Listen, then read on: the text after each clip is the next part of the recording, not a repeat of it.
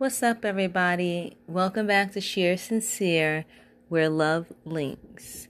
I'm here to encourage you, my brothers and sisters, through parenthood, through sisterhood, through brotherhood, through relationships, through hardships, through your faith, just through life. Okay? So I welcome you all back here to listen. Be encouraged. I thank God for you and for you tuning in today. Thank you, Jesus, for this day that the Lord has made. We should be glad and rejoice in it because of him that we are waking up today. But do you really know who Jesus is? Let's get into it. All right. So, you guys, today we're going to talk about, again, I'm bringing up this subject about wisdom. And I know last time I spoke about this topic about a month or so ago, it was just about how wisdom comes from above, how you get wisdom from God. But I didn't really go into it like I really wanted to. And as I was reading and studying my Bible last couple of weeks, I just been really thinking like God's been speaking to me about this. And I wanted to share it with you all. So here we go. I'm basing this all pretty much off of 1 Corinthians chapter 2. We just start by saying, like, divine godly wisdom, it comes from listening to the Holy Spirit, the Holy Ghost, the Spirit of God that's abiding in you as a believer and follower of Jesus Christ.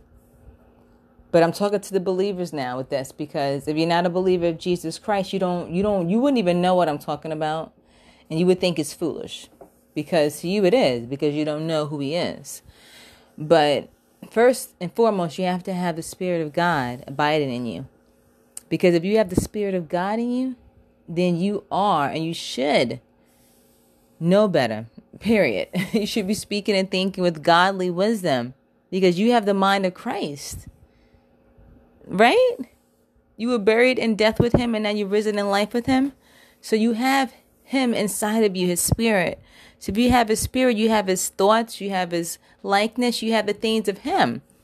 And I know every day we're growing into that even more. And we're only human because we still are human. Okay? We still are human. Regardless. But we're supposed to live like according to the word. The truth.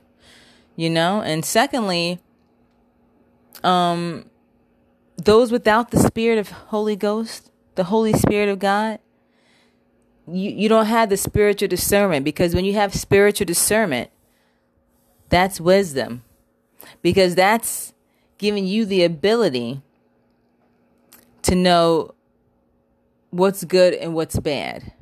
Not just your conscience speaking to you like the world would say. It's the Holy Spirit speaking to you. You know? That's what it is. The Holy Spirit guiding you, convicting you when you're wrong. And you having the wisdom to know, that godly wisdom, giving you that discernment, knowing that I know the truth that God has put in his word. I've read it. Now I need to go live it. And that's wisdom, knowing the truth and doing the action according to the truth. That's wisdom. That's showing that you understand.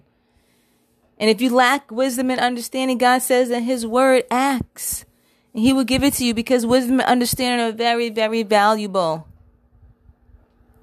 Very valuable. It'll make your happy life. That's what it would be. Better than any riches, gold, silver, diamonds, cars, houses, whatever can fill up in your life. It's nothing like wisdom and understanding.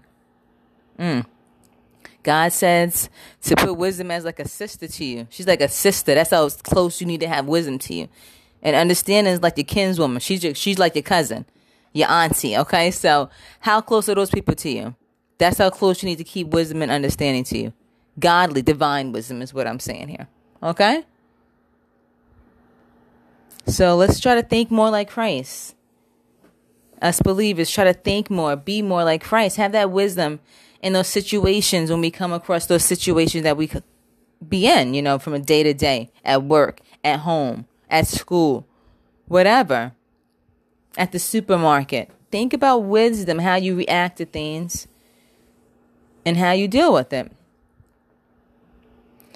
And you know, wisdom is not of what this world is trying to tell you what to do. Because wisdom of the world will get you into a whole lot of trouble. People thinking they know what they know because they know what they know because they've been there, done that, all that. No. That don't mean you wise because you experienced it too. No. That don't mean I need to take everybody's advice. Because everybody's advice is not godly wisdom, godly advice, godly counsel. And as a believer, that's the kind of advice I want. Someone that believes in Jesus, that knows what he wants from my life, from their life, and they're living accordingly. And they can advise me. Yes, they can. And I can trust them to give me their wisdom and their advice. So I know the life they're living. It shows they have the faith and they have the wisdom in God, in Christ, you know. So our wisdom in this world is totally not what God sees as wisdom. In this world, we see wisdom as, okay, your status in life, or where you are, what you got, how many degrees you hold, what job you got, who you married to. That's like wisdom. Oh, it was wise to go to school for that. It was wise to marry him. It was wise to marry her. That's wisdom and success in this world, you know. But sometimes God would use people. He will use people that you wouldn't even think that he was used, to be used for his purpose, used for the wisdom that he wants to show through that person. And that's the wonderful thing about God. Because when you're stuck in the flesh, you wouldn't consider that person for any kind of position of anything, based on what they look like, based on where they come from, based on what they have, they don't have. But God chooses people, that you wouldn't even think about. And that's the thing about God. He's not living in the flesh, he's living in the spirit. He's of spirit. So sometimes it says in God's 1 Corinthians that sometimes God will use foolishness and weak things or people, you know, to battle back what you may think is supposed to be. He will use whoever he wants to use for his purpose. No matter they're poor, they're rich, they're dumb in your eyes, they're smart. It doesn't matter. He knows who has his spirit. And whoever has his spirit, that means they accepted Jesus Christ as their Lord and Savior, and that they want to be used by God. They surrendered their life to him, saying, Lord, take control. They are saying, I'm letting go and I'm letting God. I'm letting him have control. That's wisdom. Letting God have control because he knows what's best for you. Even God's worst thing that he could give you is better than the best thing you ever thought you could have. Wisdom is knowing that God has more for you than what you could ever do for yourself. And once you put your pride aside and your desires aside and your wants aside, you will see what God has for you. And as a believer, you're not always going to have it. As soon as you get saved and, you know, accept Jesus as your Lord and Savior, you're not going to always get it right then. It may take time. It may take a whole year before you finally surrender everything to him. It may take years. You may be battling with something. But the wise thing is to seek God first. Using the truth that he's given you. And living out what you learn. Yeah, I'm going to say that again. Live out what you learn. Because knowledge, all the things you think you know, knowledge does not equal wisdom. Wisdom is using the truth or the facts and living it out in your life. What does God say in his word? This is truth right here. This is truth. So how are you living by the truth? Are you being wise and finding wisdom in God's word? So how do you get godly wisdom? And how do you be used by God? By reading his word. Getting knowledge and understanding of what God wants from you. Sharing your wisdom by living your life according to his commandments and decrees, and his word that set you apart from this world. Wisdom, knowledge, and understanding. But we're talking about godly wisdom, not the wisdom of this world.